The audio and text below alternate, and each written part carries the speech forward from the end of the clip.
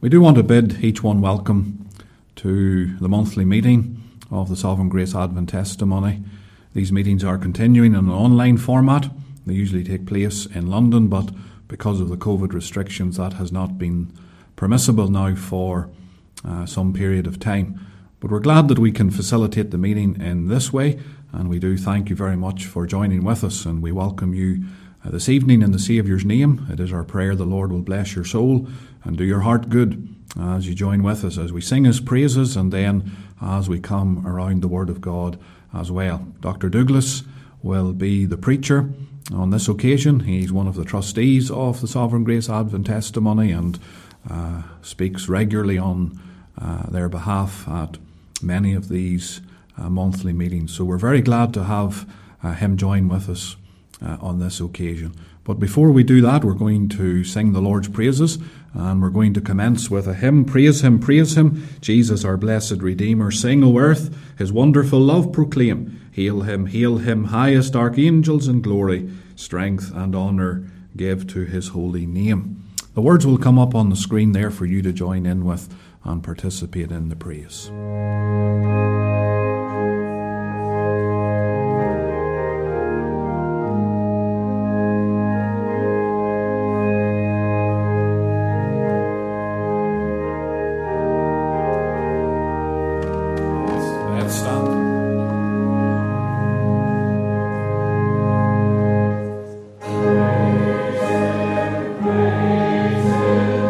Jesus, our blessed Redeemer,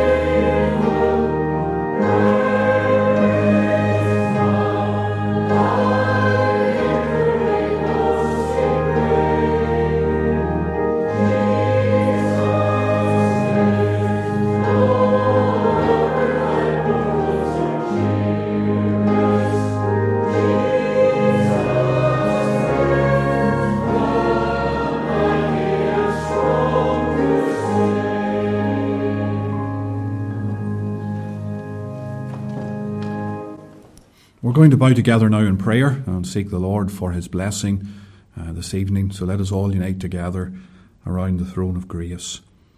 Our eternal God and our gracious Heavenly Father, we turn to thee in the Saviour's name, that name that is above all other names, the name of thy dear Son.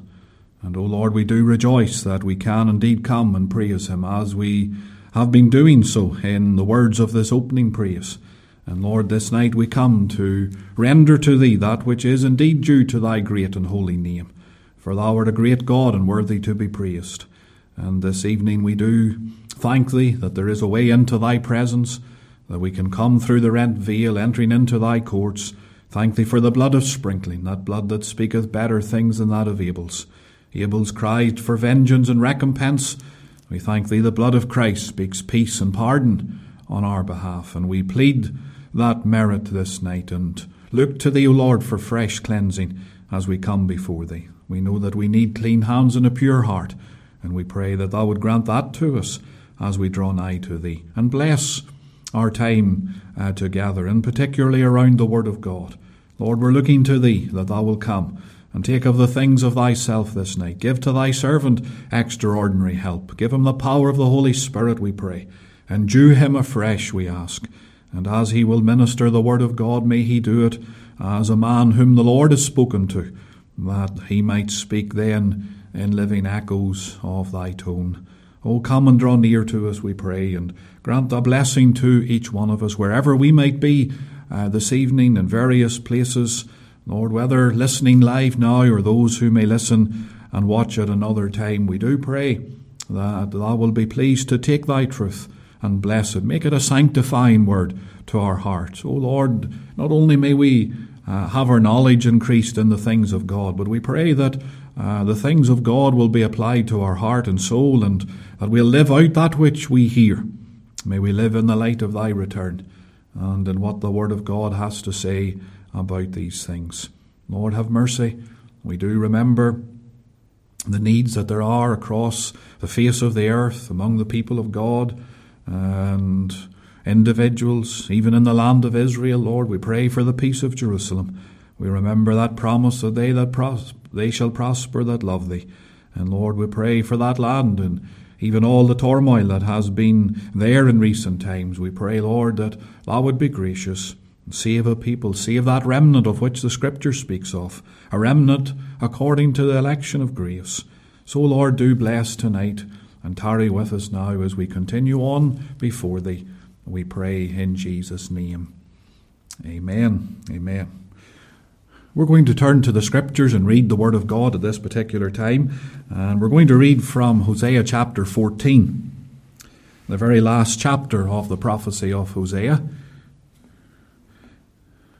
And if you have a copy of the Word of God to hand, you can turn up that portion and we'll read these verses through, beginning from verse 1. Hosea chapter 14, reading from verse 1. O Israel, return unto the Lord thy God, for thou hast fallen by thine iniquity. Take with you words, and turn to the Lord. Say unto him, take away all iniquity, and receive us graciously. So will we render the calves of our lips. Asher shall not save us. We will not ride upon horses.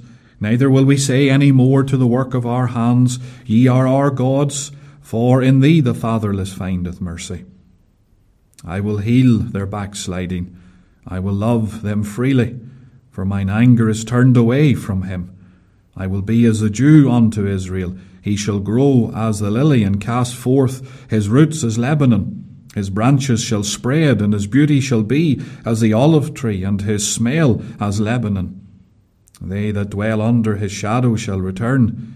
They shall revive as the corn, and grow as the vine. The scent thereof shall be as the wine of Lebanon. Ephraim shall say, What have I to do any more with idols? I have heard him and observed him. I am like a green fir tree. From me is thy fruit found. Who is wise, and he shall understand these things, prudent, and he shall know them? For the ways of the Lord are right, and the just shall walk in them, but the transgressors shall fall therein. Amen. We know the Lord will add his own blessing to the reading of his word to all of our hearts for his name's sake. Can I just renew the welcome to you and thank you very much for joining with us this evening. And wherever you are tuning in from, here in the United Kingdom or further afield across the face of the earth, whether live or at some other time you're listening in to this particular broadcast, then we do welcome you. We thank you very much for joining with us. And it is our prayer that the Lord will bless your soul. And as the things of God are preached, particularly around the coming again of the Saviour, and what the testimony of the prophets is, that your soul will indeed be blessed. That is the theme for these current series of meetings. That was the theme last year and continues on into this year as well. What is the testimony of the prophets in regard to the second coming of the Lord?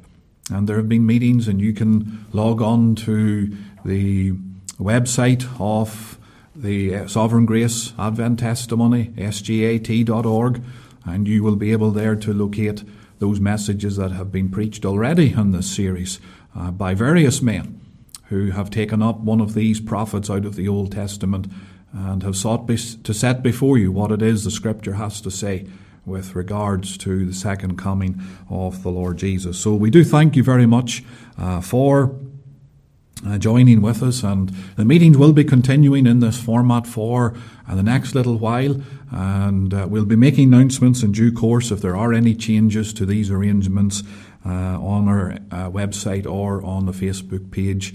So again, if you log into any of those sources, then you will be able to find more details.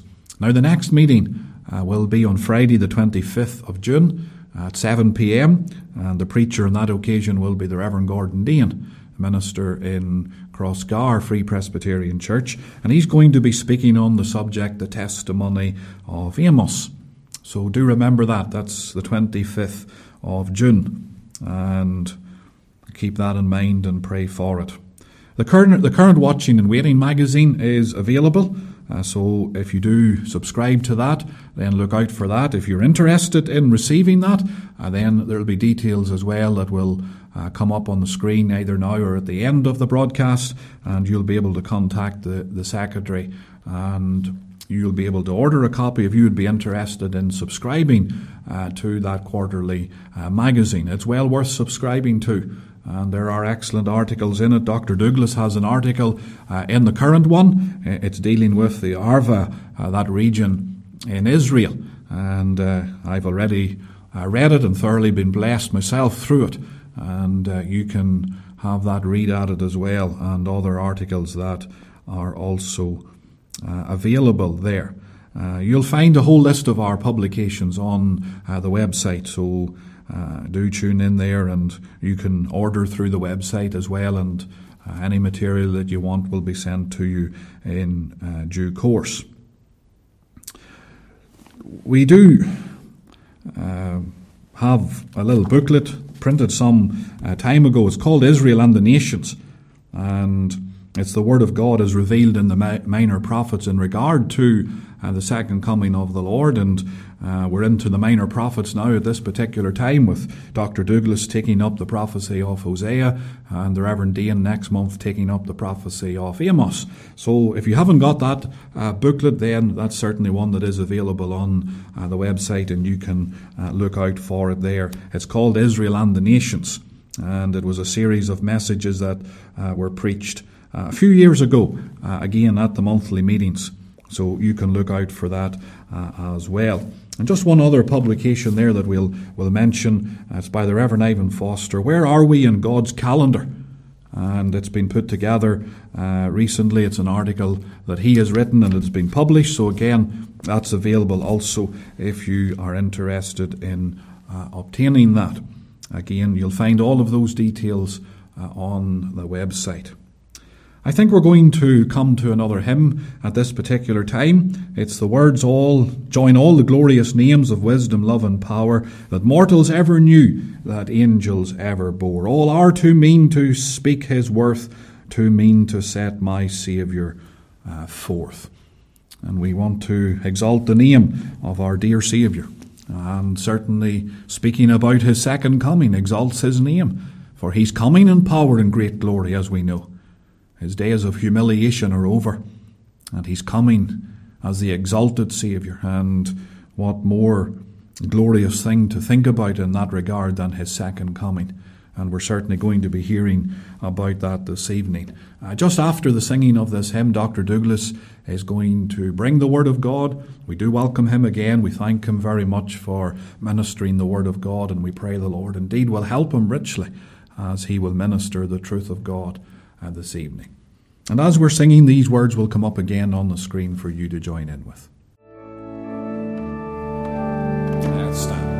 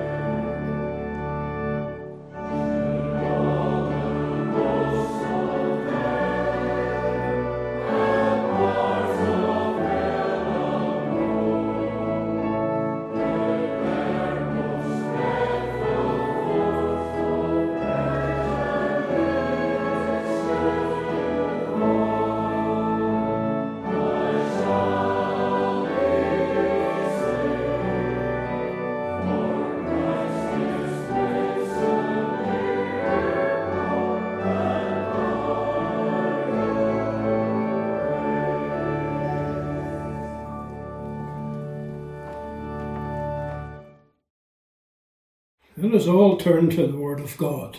We're going to read from Hosea chapter 3. The subject at this time is the testimony of Hosea the prophet. We're reading then at this third chapter of his prophecy from verse 4. For the children of Israel shall abide many days, without a king, and without a prince, and without a sacrifice, and without an image, and without an ephod, and without teraphim. Afterward shall the children of Israel return, and seek the Lord their God, and David their king, and shall fear the Lord and his goodness in the latter days. These are wonderful words. They're full of instruction, full of promise, full of joyous expectation. We need the help of the Lord, and we're assured of that help as we turn to him in prayer. Let us all pray. Lord, look upon us today. Hear our cry. Minister to our hearts. Open up the Scriptures. Thou who didst move the psalmist to pray in days of old, open thou mine eyes, that I may behold wondrous things out of thy law. Lord, our need is even greater, we feel, in these days for light from heaven. May the Holy Spirit interpret to us the things of Christ, and grant that that word may come to us with freshness, with conviction, with assurance that the Lord has spoken. Glorify thy name among us, and grant today that the word of God may run and have free course and be glorified. To this end, grant the infilling of the Holy Spirit of God with wisdom and grace and power. Hear our cry. In Jesus' name, amen.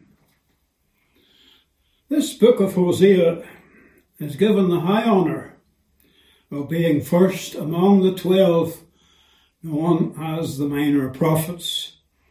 It will hardly be necessary for me to explain that these 12 books are called minor only because they're shorter than the major prophets, Isaiah, Jeremiah, Ezekiel. So in no sense are the contents of the book of Hosea or the contents of the 12 minor prophets, for that matter, of less weight or of less importance than the rest of Scripture. Remember that all Scripture is given by inspiration of God, and therefore all the books of the Bible are equally inspired.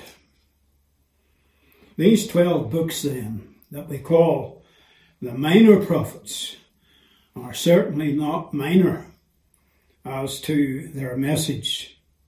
But let's think about Hosea. Hosea is blessed with a very fitting name, a name that means salvation. And we can see the illustration of that salvation in Hosea 1 and verse 7. But I will have mercy upon the house of Judah, the Lord is saying, and will save them by the Lord their God, and will not save them by bow, nor by sword, nor by battle, by horses, nor by horsemen. Here's a salvation that's entirely wrought of God. It's God's own work, God's work exclusively. There are times when in Scripture the Lord used natural forces in order to accomplish his purpose. And this happens more than one time in the Bible. But it's also right to say there are those occasions also in the past and undoubtedly in the future when God will lay aside all natural resources. And he's saying here in this verse 7 to the people to whom Hosea ministered, he's saying, the Lord will save Judah. He will not save them, at least on this occasion. He will not save them by bow, nor by sword, nor by battle, by horses, nor by horsemen. This is a salvation brought out by God. It's by God's grace that these people are saved, and on the ground of redemption. Just as we can say today, we're saved by grace on the ground of the finished work of Christ, accomplished on the cross of Calvary. for us. This is a finished work, and we must just take a little time here to say that it is pointed out in the verse that this is a salvation wrought of God, and that means the people concerned cannot obtain that salvation by their own effort, by their own resources. The Lord is saying quite distinctly, this salvation will be brought to them not by bow, not by sword, not by the battle, and so on. But this is a salvation wrought out by the hand of God himself. It's God's own work. It's important to establish that. Now, the name Hosea springs from the same Hebrew origin as the name Joshua, indeed the name of our Saviour, the Lord Jesus. The name Jesus is taken from this same Hebrew verb, Yasha, meaning he will save. We must think of Isaiah as well. Isaiah is a contemporary of Hosea, along with Micah and Amos, and I take Jonah also to be a contemporary with them. But Isaiah has a name, very precious in meaning, the salvation of the Lord, the salvation of Jehovah. Let me say that Isaiah stands out in Scripture. He's the first of the major prophets, given the order of these books in the Bible. Isaiah stands out with this name of highest honour, the salvation of the Lord. Then when we come to Hosea, Hosea also is first. He's first among the minor prophets. And there again we flag up his name, which means salvation. I think that's a striking point. The two prominent sections of the Old Testament, the major prophets and the minor prophets, and the first book in each case, bears the name of a prophet, a name that means salvation, the salvation of the Lord. So these men preach Christ, preach salvation, Hosea and Isaiah, by their names as well as by their word. But Hosea is blessed of God not only by his precious name, but also on account of his longevity, length of days. Look again at Hosea chapter 1 verse 1. 4 kings are mentioned, if I may talk about them: Uzziah, Jotham, Ahaz, Hezekiah, kings of Judah. These men sat on the throne of David. If we total up the combined number of years occupied by their reigns, we would come to 113. The total amount of time taken up by the reigns of Uzziah, Ahaz, Jotham, Hezekiah is 113 years. And Hosea ministered through part of that time, a very significant part of it. We may say then, reasonably, Hosea ministered for 60 or 70 years, or maybe even longer, given the length of time his ministry extended from some of the reign of Uzziah right through to some of the years during the days of good King Hezekiah. Another king is mentioned here in verse 1. We mustn't leave him out. He's Jeroboam II, and he belongs to the dynasty of Jehu. He's the third. He belongs to the third period in that dynasty. He's a grandson of King Jehu.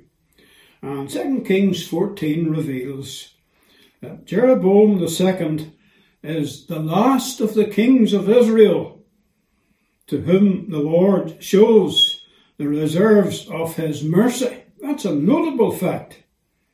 There's like 6 other kings follow after Jeroboam II.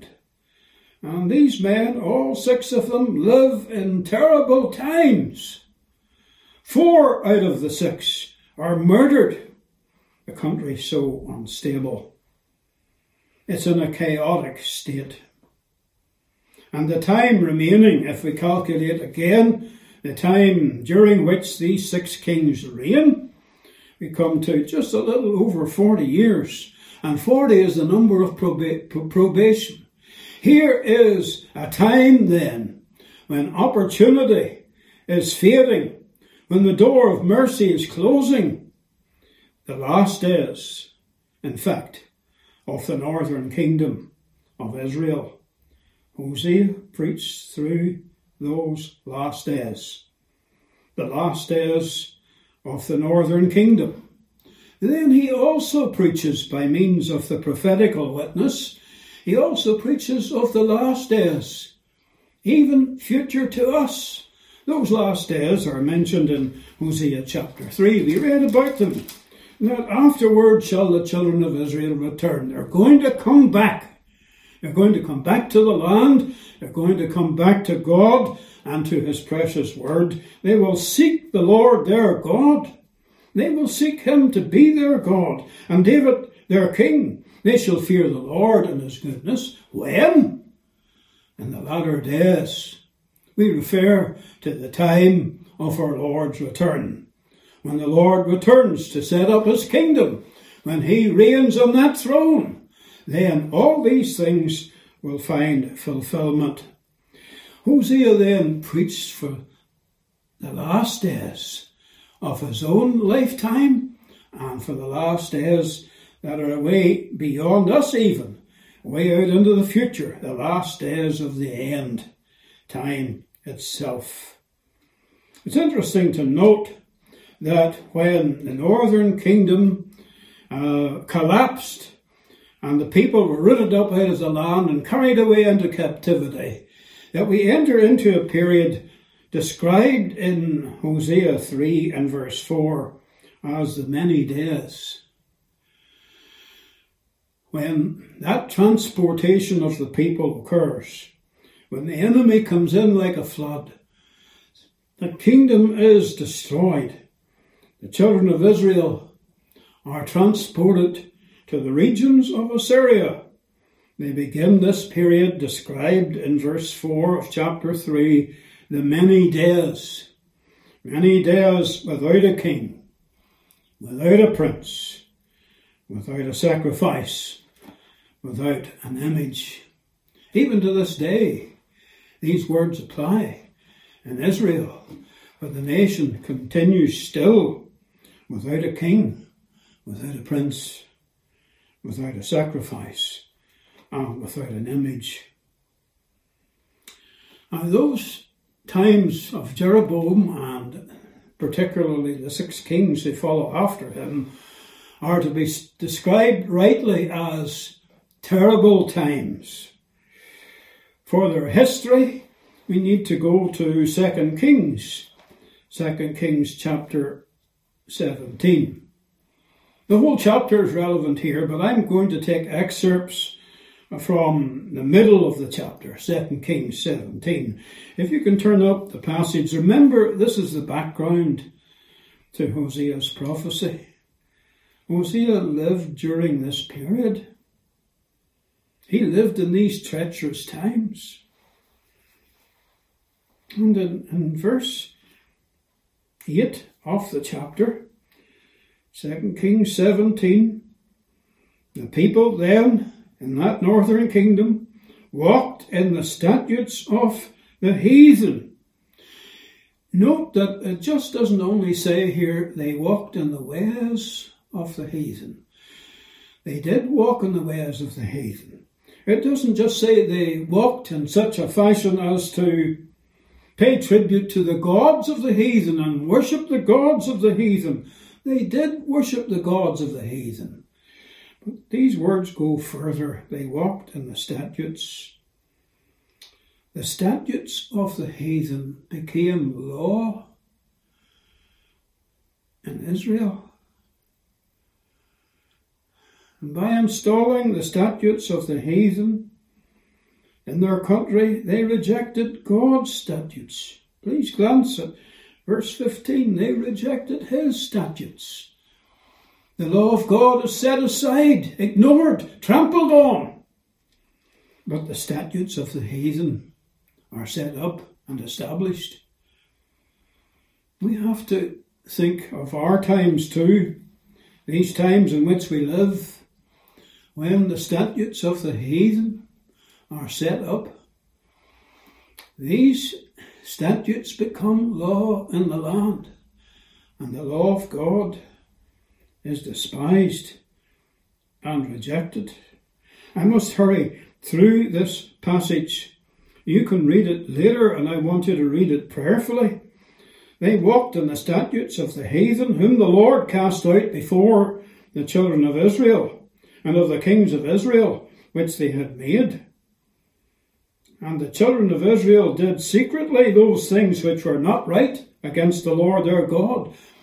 The practice began in secret, and then came brazenly out into the open for all to see. They set up images and groves on every high hill, and under every green tree they burnt incense, verse 11, in all the high places, as did the heathen, whom the Lord carried away before them, and wrought wicked things to provoke the Lord to anger. For they served idols, whereof the Lord had said unto them, Ye shall not do this thing. The Lord testified against Israel and against Judah by all the prophets and all the seers. He commanded them to turn from their evil ways. Notwithstanding, verse 14, they would not hear, but hardened their necks, like to the neck of their fathers. And they did not believe in the Lord their God. They rejected his statutes. I think a little time should be given to this verse 15, where we have a list of the transgressions of the day. They rejected his statutes and his covenant that he had made with their fathers, and his testimonies which he testified against them. And they followed vanity and became vain, and went after the heathen that were round about them, concerning whom the Lord had charged them that they should not do like them. Notice verse 16, they left all the commandments of the Lord their God. It's terrible to read in verse 17, they caused their sons and their daughters to pass through the fire, and used divination and enchantments, and sold themselves to do evil in the sight of the Lord, to provoke him to anger. We read these things. What must it have been for Hosea to live through such a time? Verse 18, the Lord was very angry with Israel, and removed them out of his sight. There was none left but the tribe of Judah only. You will notice verse 23 there, until the Lord removed Israel out of his sight, as he had said. So God's word foretold the demise of the northern kingdom. God's word foretold the destruction of that kingdom. And then, as it came to be fulfilled, people were able to say it's just as the Lord had said. That was the standard of interpretation for the prophecies back then. In those days of history, it should be the same standard now. Regarding future prophecies, we take them just as literally. It is done as he had said by all his servants, the prophets. God honoured his word. That's a disturbing picture. A picture of those days in which Hosea ministered. And to show you that, yes, it's the backdrop, turn to Hosea chapter 4. It's the backdrop to these prophecies in Hosea. I'll just read a small part of this chapter. Hosea chapter 4. Hear the word of the Lord, ye children of Israel. For the Lord hath a controversy with the inhabitants of Israel, because there's no truth, nor mercy, nor knowledge of God in the land. How dreadful to read these words. By swearing and lying and killing and stealing and committing adultery, they break out. They break through every barrier of restraint. Blood touches blood. The words here are in the plural. Bloods touching bloods. Such is the violence of the time. Murder becomes a common thing. And the land itself is affected. You talk about climate concern, global warming. Well, we have the earth rebelling against man's sinfulness. Therefore shall the land mourn. Every one that dwelleth therein shall languish with the beasts of the field, and the fowls of heaven, yea, the fishes of the sea also shall be taken away. God's hand in severe chastisement falls upon the nations of the earth because of sin. We have these pictures presented to us so vividly in the Word of God. We can't ignore them. Let's think about the prophecy now in Hosea. And we'll turn to Hosea chapter 1. We read here of Gomer and her children. Now, I'm not persuaded that this arrangement with Gomer is part of the actual history of Hosea. I don't see it being part of his experience in reality. I see the passage as an analogy, an enactment, the sort one can have in a dream or in a vision. It's set out like a parable. Moreover, I find Hosea spoken of in the third person here. The word of the Lord said to Hosea, "Go take thee a wife." So, verse 3, he went and took. It doesn't say I went. That would have been the normal way of saying it. God commanded me to go there, I went. God commanded me to do so, I did it. We use the personal pronoun I. But for him to be speaking in the third person seems to give a kind of detachment to the episode we have here, whereby it is something for us to view as a figure shown in Scripture. When God speaks to a man and he says, "Go there, do that," that man can say, "Yes, I went there, I did it." But it is remarkable that this episode should be in the third person. Now, that may not prove the point that I'm trying to make, but at least it has the effect of setting aside the incident that is described here as if it were detached from the chapter in itself. Thus, we say here about Gomer, I do not see that God would command a prophet to do that which is contrary to his law, as would be the case if this took place in actuality. How could Hosea preach against a sordid lifestyle if he gave the impression that he lived that way himself? The brethren who take the view that this is an actual episode in Hosea's life are wont to insert the assumption of their own into the narrative, namely that Gomer was good to begin with and then later fell away into shameful conduct. But the chapter doesn't say that. I think it important to notice that Gomer is a woman without a recognised family history in this chapter. To me, that's a telling point. We expect her father, if he's named, to have a family identity. It's a normal thing when we read of some person in Scripture being introduced to us. Say it was here the father of Gomer.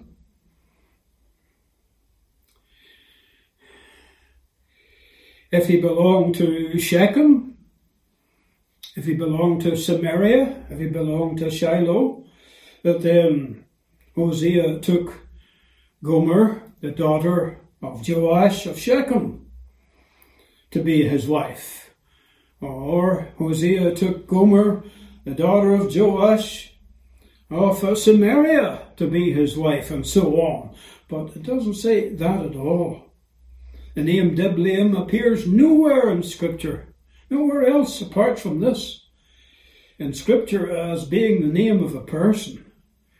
And I feel that that in itself is an indication, a very telling point to show that we're looking at a mere enactment, an analogy, because the intention is that this event should be a warning, a shocking illustration, certainly a warning to the whole nation concerning their sin and their shame. That's the intention that the Lord has in introducing this incident here into the narrative. Let's come to the prophecies themselves. What prophecies should we examine in Hosea? I want you to turn to Hosea chapter 1. Look with me, if you will, at verses 10 and 11. And we're going to add to that Hosea 2 and verse 1. It's in there, chapter 2, verse 1, that the command is given to the prophet, say unto your brethren, Ami, and to your sisters, Rukamah. The negative has gone, indicated by the little word, lo. Lo, Ami, is not my people. Lo, Rukamah, is they'll have no mercy from God. But now the lo is gone, because we're looking at that time when prophecy finds fulfillment, to a wonderful extent. Every letter being important, every word, every syllable of what God has said. You read these words here. This is applicable to the time when the veil of blindness is lifted, and the branch that was broken off is grafted in, and the Redeemer has come to Zion to turn away all ungodliness from Jacob. For this is my covenant with them. This is quoted in Romans 11 in verse 26. This is my covenant with them, the Scripture saying, when I take away their sins. It doesn't say, this is my covenant with you, referring to the Gentiles, although this covenant does extend true enough to the Gentiles, to the whole church of Christ redeemed, born of the Spirit, brought into the family and fold of God. Yes, they're all partakers of this covenant, but this covenant essentially is made with them. This is my covenant with them, the verse is saying. When I take away their sins, that's God's purpose. And that purpose is going to shine through when we examine these prophecies in the book of Hosea. Can we take the detail then in chapter 1, verse 10? The restoration of Israel consists of a multitudinous host in Israel who will turn unto the Lord. Yet the number of the children of Israel shall be as the sand of the sea, which cannot be measured nor numbered. This is tremendous. We have never seen the like. It has not occurred in biblical history. It hasn't occurred even from our standpoint in time. Nothing like this has ever taken place. Somebody says, there was a return from captivity in the days of Ezra and Nehemiah. True enough.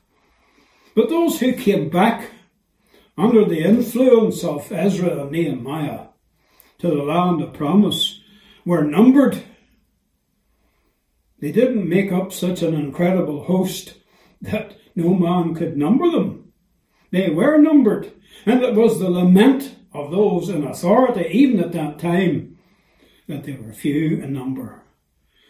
So, looking back then to the days of Ezra and Nehemiah, although we rejoice for the return that did take place, yet that return itself even if it had a certain glory attached to it, is nothing compared to what is foreseen here.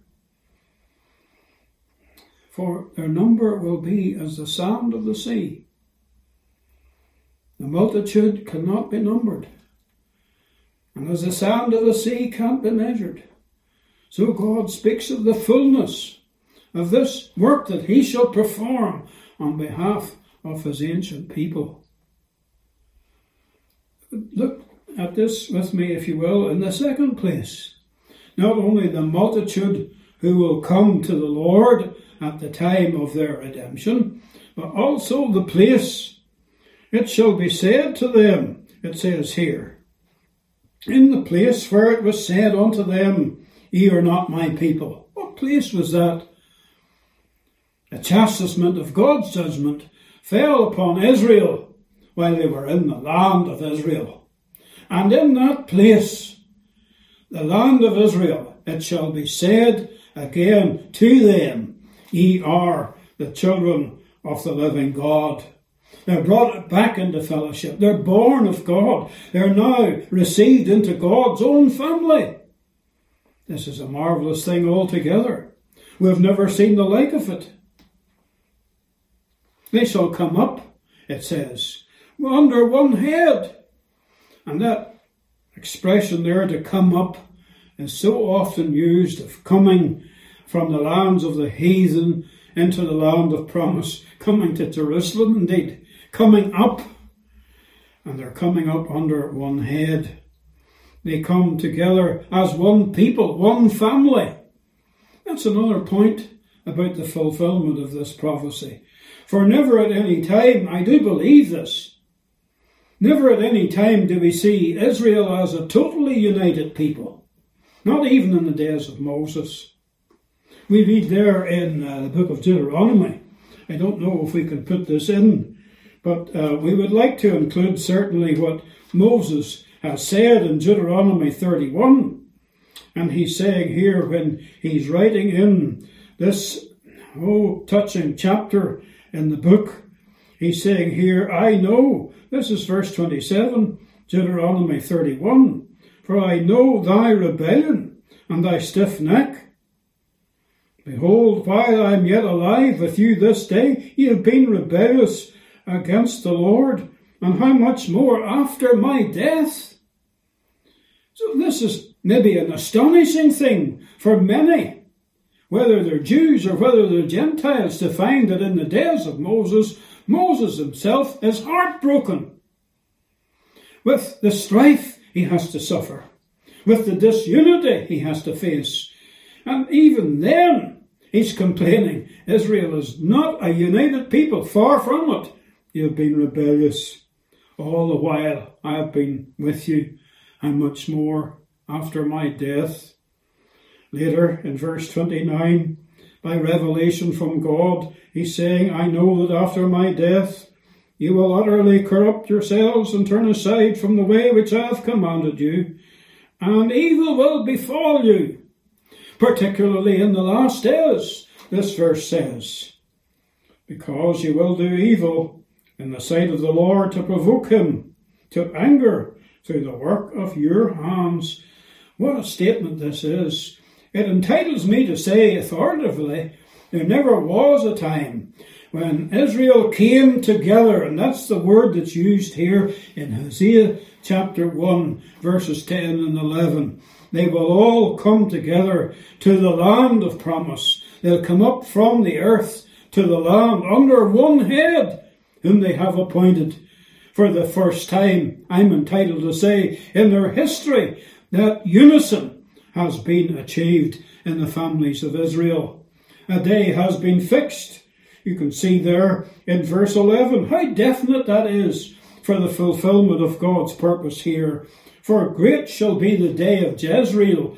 There is a day that's fixed immovably into the calendar of God in heaven. There will be a day for the fulfillment of this prophecy.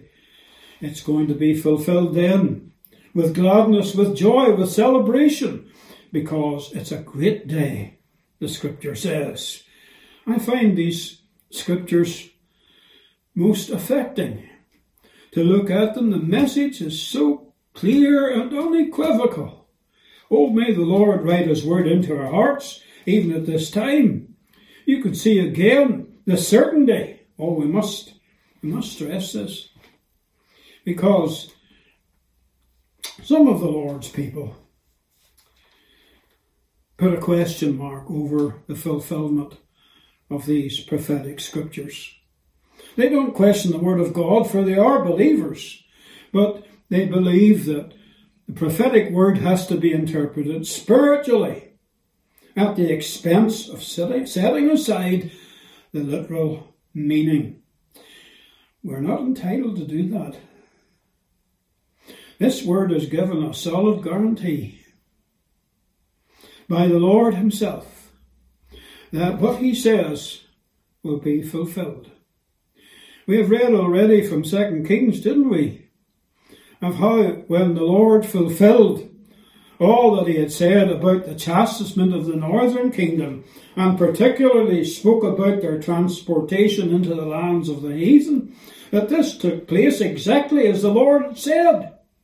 Now, we can say with equal force, looking into the future, no matter how amazing the vision that we have of the fulfillment of that prophetic word is, we can say, God has established it. It will take place exactly as He says.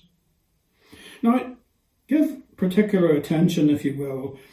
Nearly in the middle of verse 10, you shall see the words, "It shall come to pass." There we have a statement made by the Lord.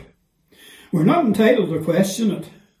We're not entitled to say, will this word actually be fulfilled? Will these things that we find incredible actually occur? The Lord answers our doubts. The Lord is saying here, and it shall come to pass. There's another thing that you must not miss. Look at the second line in verse 10. I hope it is the second line in your verse as you look at it too. Israel shall be as the sand of the sea. Now those words translated shall be, again speak of certainty. There's no question, but God will do what He says. It shall be the case. Well, let me go further and say, the words that are translated, it shall come to pass, are here in verse 10 also translated as shall be. So you're entitled to read verse 10 in this fashion. Yet the number of the children of Israel, it shall come to pass, will be as the sand of the sea. Perhaps a little bit cumbersome in terms of the niceties of the language. But I say this and put it this way to show you that it's exactly the same kind of statement that's made, that it shall come to pass. So I'm entitled to say, those words, it shall come to pass, lend their force to two different points in verse 10. First of all, it shall come to pass. What shall we say of this statement, it shall come to pass? First of all, why, it refers to the number of the children of Israel returning with gladness, the gladness of heart that belongs to the forgiven soul. Yet the number of the children of Israel shall, may we add the words most certainly, because the equivalent to them is, it shall come to pass. The number of the children of Israel most certainly shall be as the sand of the sea, which cannot be measured nor numbered. That's one point of absolute certainty that must not be questioned, because God has said it with such strong words of affirmation. And the second, it shall come to pass, in verse 10, is that in the place where it was said to them, Lo a me, you're rejected of God, the Lord has rejected you, because you have rejected His word. In that place, it shall come to pass that it shall be said unto them, Ye are the sons of the living God. There's a double affirmation there. I want you to look then at a further statement here in chapter 2. You must come down to verse 14. And there the Lord will speak comfortably unto her. In the way of this glorious work of restoration, the Lord will renew fellowship with Israel. As I said, the branch that has been broken off will be grafted in again. The veil of blindness is lifted. The Redeemer has come, and he will speak comfortably. Fellowship is restored. The margin may say, certainly the Hebrew text does say, he will speak to her heart. It reminds me of Lydia, whose heart the Lord opened, that she attended to the things that were spoken of Paul. And in this case, it will be said of Israel, their heart has been opened by the Lord, that they may attend to the things that are spoken by the Lord. You will notice again how there is a change in their relationship in regard to the covenant. In verse 18, in that day I will make a covenant for them. This covenant is made with the beasts of the field. There is a universal peace among the nations, that's said here, for the Lord will break the bow and the sword and the battle out of the earth. There's universal peace. The nature of creation will change. Animals will also change in their conduct. As Isaiah shows so clearly, the lion may lie down with the lamb. Yes, nature will change.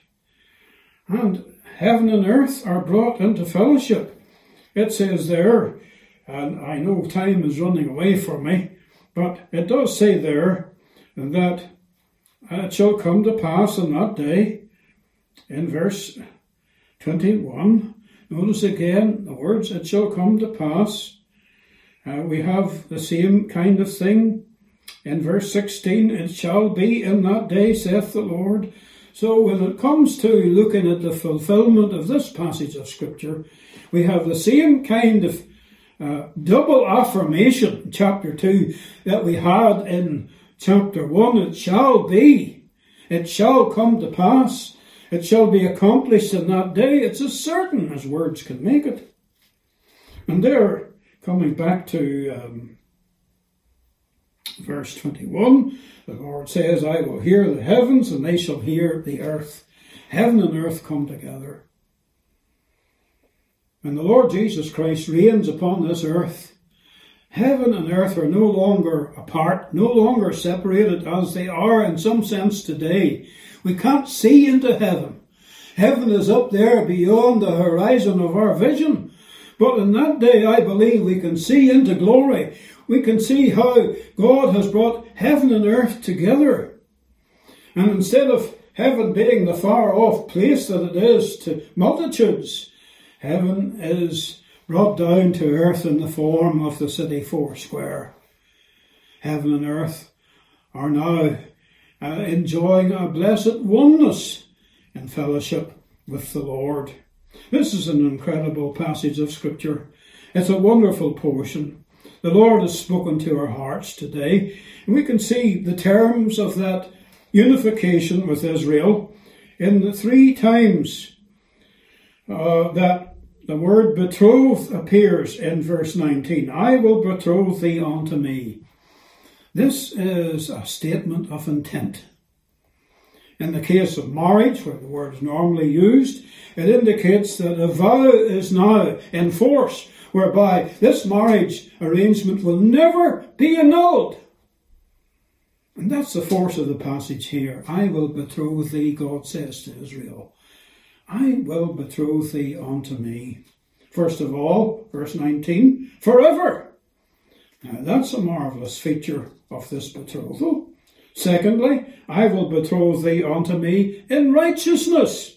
And that is equally marvellous. And thirdly, verse 20, I will even betroth thee unto me in faithfulness. This is reference to their relationship with the Word of God. Thou shalt know the Lord. Through that word, through that revelation, they have a newness of faith. This is their spiritual realm, whereby they learn to walk with God. This betrothal is wonderful to behold, with a threefold guarantee given to it. And it explains, I believe, that thought-provoking and marvellous statement in verse 16. It shall be in that day, saith the Lord, thou shalt call me a she.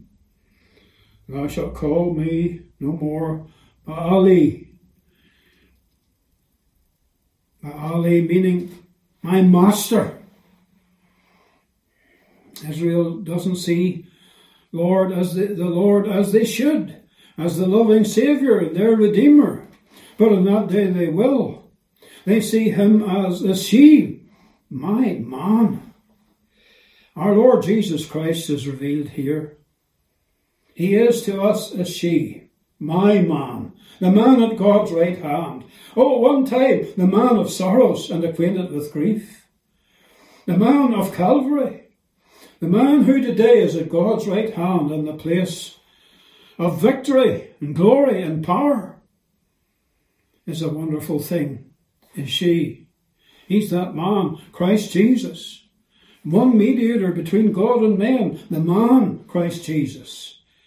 Many of the Jewish people make a special point about this, arguing with nearly a fierceness, certainly with strong insistence. God is not a man. They're trying to show that God is a spirit. And in so doing, they say, God is not a man. And there's nothing in the Bible to show that he ever will become God. God will ever become man. Nothing in the Bible to show that. We look here. There are other places as well. But we just take this passage on board. Thou shalt call me a she, my man. I believe we have a hint here of the coming incarnation of the Lord. God became flesh, dwelt amongst men, was seen of angels. He's justified in the Spirit. He's declared to be God in the majesty of his glory. Is she, my man? Can we turn to chapter 3? And look there at the words in verse 4. The children of Israel shall abide many days without a king. I've said already, that's their current state. Without a king, without a prince, without a sacrifice, and without an image. But the day's coming on apace, when there will be a marvellous transformation, and they shall come back. They shall return. They shall come back to the Lord, back to the book, back to the land, to seek the Lord their God and David their king. They shall fear the Lord and his goodness in the latter days.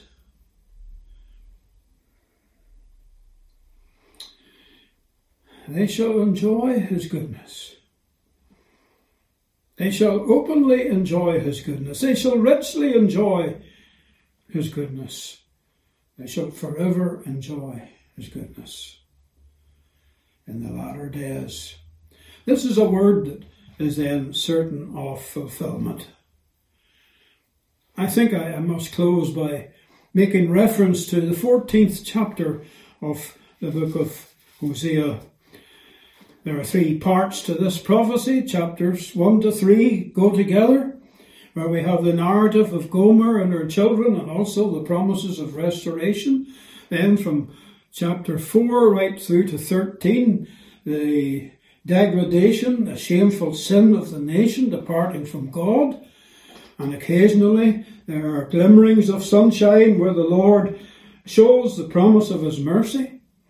But finally in chapter 14, we have a chapter, heart-warming, uplifting, compassionate in its content. It falls into 3 parts. First of all, verse 2, you have the words of the Lord bringing the penitents back to himself. You have the welcome of the Lord in verse 4. I will heal their backsliding. Verse 4 through to verse 8. And finally in verse 9, the ways of the Lord. The ways of the Lord are right. This is a marvellous, memorable conclusion to the prophecy. And it holds out the mercy of God for the repentant sinner, for the backslider who'll come back into fellowship with the Lord. You can take words today and say, Lord, receive me with all my sins, and take me into thine arms of love. Take away all iniquity, receive us graciously, and we will render the calves of our lips. We will render the calves of our lips. We'll return in thanksgiving to thee the praise of your name for all the wonders of your love. Jeremiah speaks of Hosea's time. He speaks of a time when Ephraim will come to repentance. In Jeremiah 31, we read verse 18, I have surely heard Ephraim bemoaning himself. This is what we want to say here. I have surely heard Ephraim bemoaning himself thus. And he goes on to pray, turn thou me, and I shall be turned, for thou art the Lord my God. Surely after that I was turned, I repented. And Ephraim's repentance, her reconciliation to God, is foreseen here. In verse 20, is Ephraim my dear son? Is he precious? Is he precious to me? Is he a pleasant child? For since I spake against him, when did the Lord speak against him? Where did the Lord speak against him? In the book of Hosea, among other places in the Bible, the Lord spoke against his sin and his shame. But here the Lord is saying, since I spake against him, I do earnestly remember him still. Therefore my bowels are troubled for him. I will surely have mercy upon him. Set thee up waymarks, that there be a signpost pointing in the direction of Zion, and also heaps, high heaps. These are mounds of stone, or great pillars through the country. The signpost is seen from, only a few feet away. We can read the details brought to our notice there, and then the high mound that is made. These high heaps that are made are seen from afar off, marking the way back to God. That seems to be a literal reference to the way being opened up for Israel and the children of Israel from all parts of the earth to get back to the land of promise. But isn't there a picture of the gospel too? How God has signposted the way to glory. And for the man who inquires, who wants to find the way of life, it's there. That way is made as plain as day in the Bible. I trust today, if you're not a Christian, if you're not yet a believer, you will come this day to know the Saviour. You will say with gladness, I have sought the Lord. He has answered me. He has heard my cry. The Lord has promised to hear us, and he has promised this to Israel too. There's a parallel passage to what Hosea says of Israel's restoration in Isaiah 58 and verse 9. Then shalt thou call, and the Lord shall answer. He'll make a response. That's just the same kind of thing as we have in Hosea chapter 2. The Lord will answer. He will make an answer of a very recognised kind. He'll answer thee. Oftentimes it means to answer by a voice.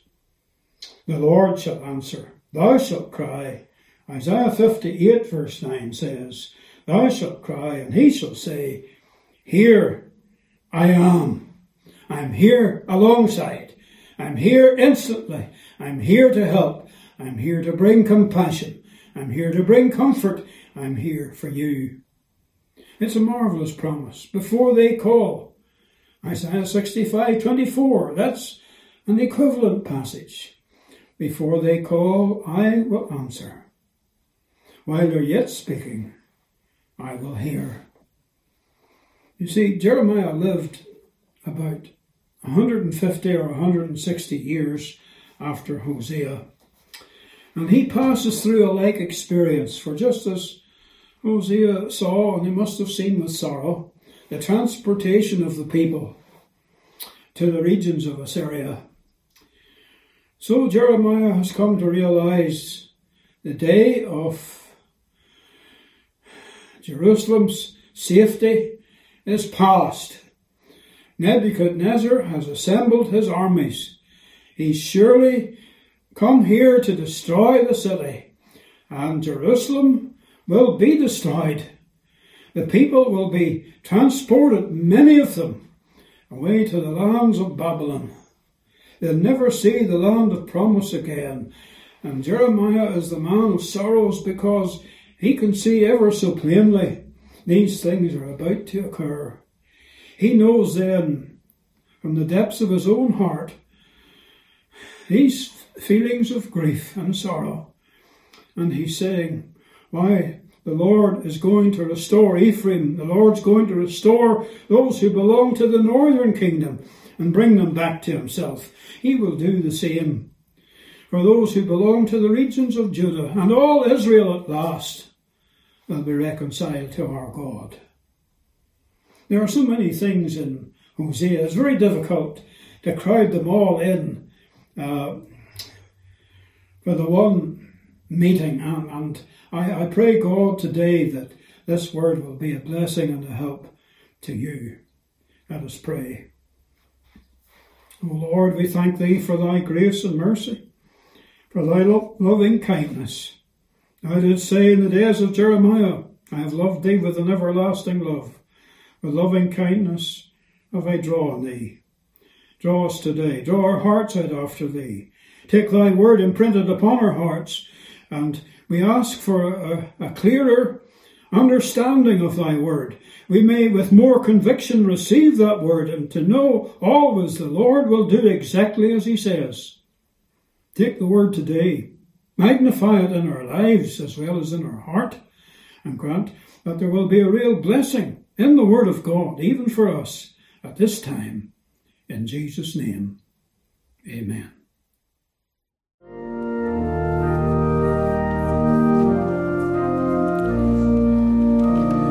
Let's stop.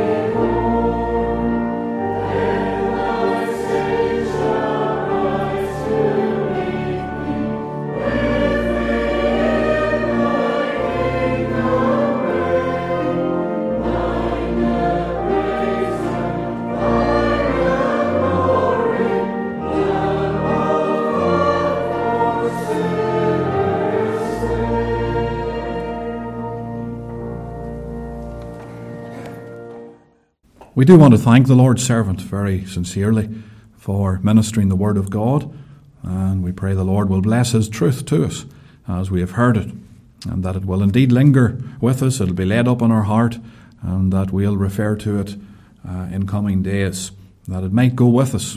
The Word of God does indeed need to sink down into our ears, as the Saviour said to those who were listening to Him, and may that indeed be the case as a result of hearing the Word of God this evening. So we do thank the Lord's servant. We're going to close in prayer now and commit our way on to the Lord. Our Heavenly Father, we thank Thee for the opportunity afforded to us of giving ourselves to the hearing of the Word of God, and we pray that Thou will bless Thy truth as it has sounded forth. We thank Thee for the faithful preaching of the Word of God, and we pray that Thou will make it a blessing to each and every heart. O Lord, may it indeed be laid up in our hearts. May it go with us. We think of Elijah on that occasion when he went in the strength of that heavenly food for 40 days and 40 nights. And we pray, Lord, the Word of God will be food for our soul, and we will go in the strength of it many days and many nights. So grant Thy blessing to us all now this evening as we come to a close. For we give Thee thanks in our Saviour's worthy and precious name we pray. Amen. Amen.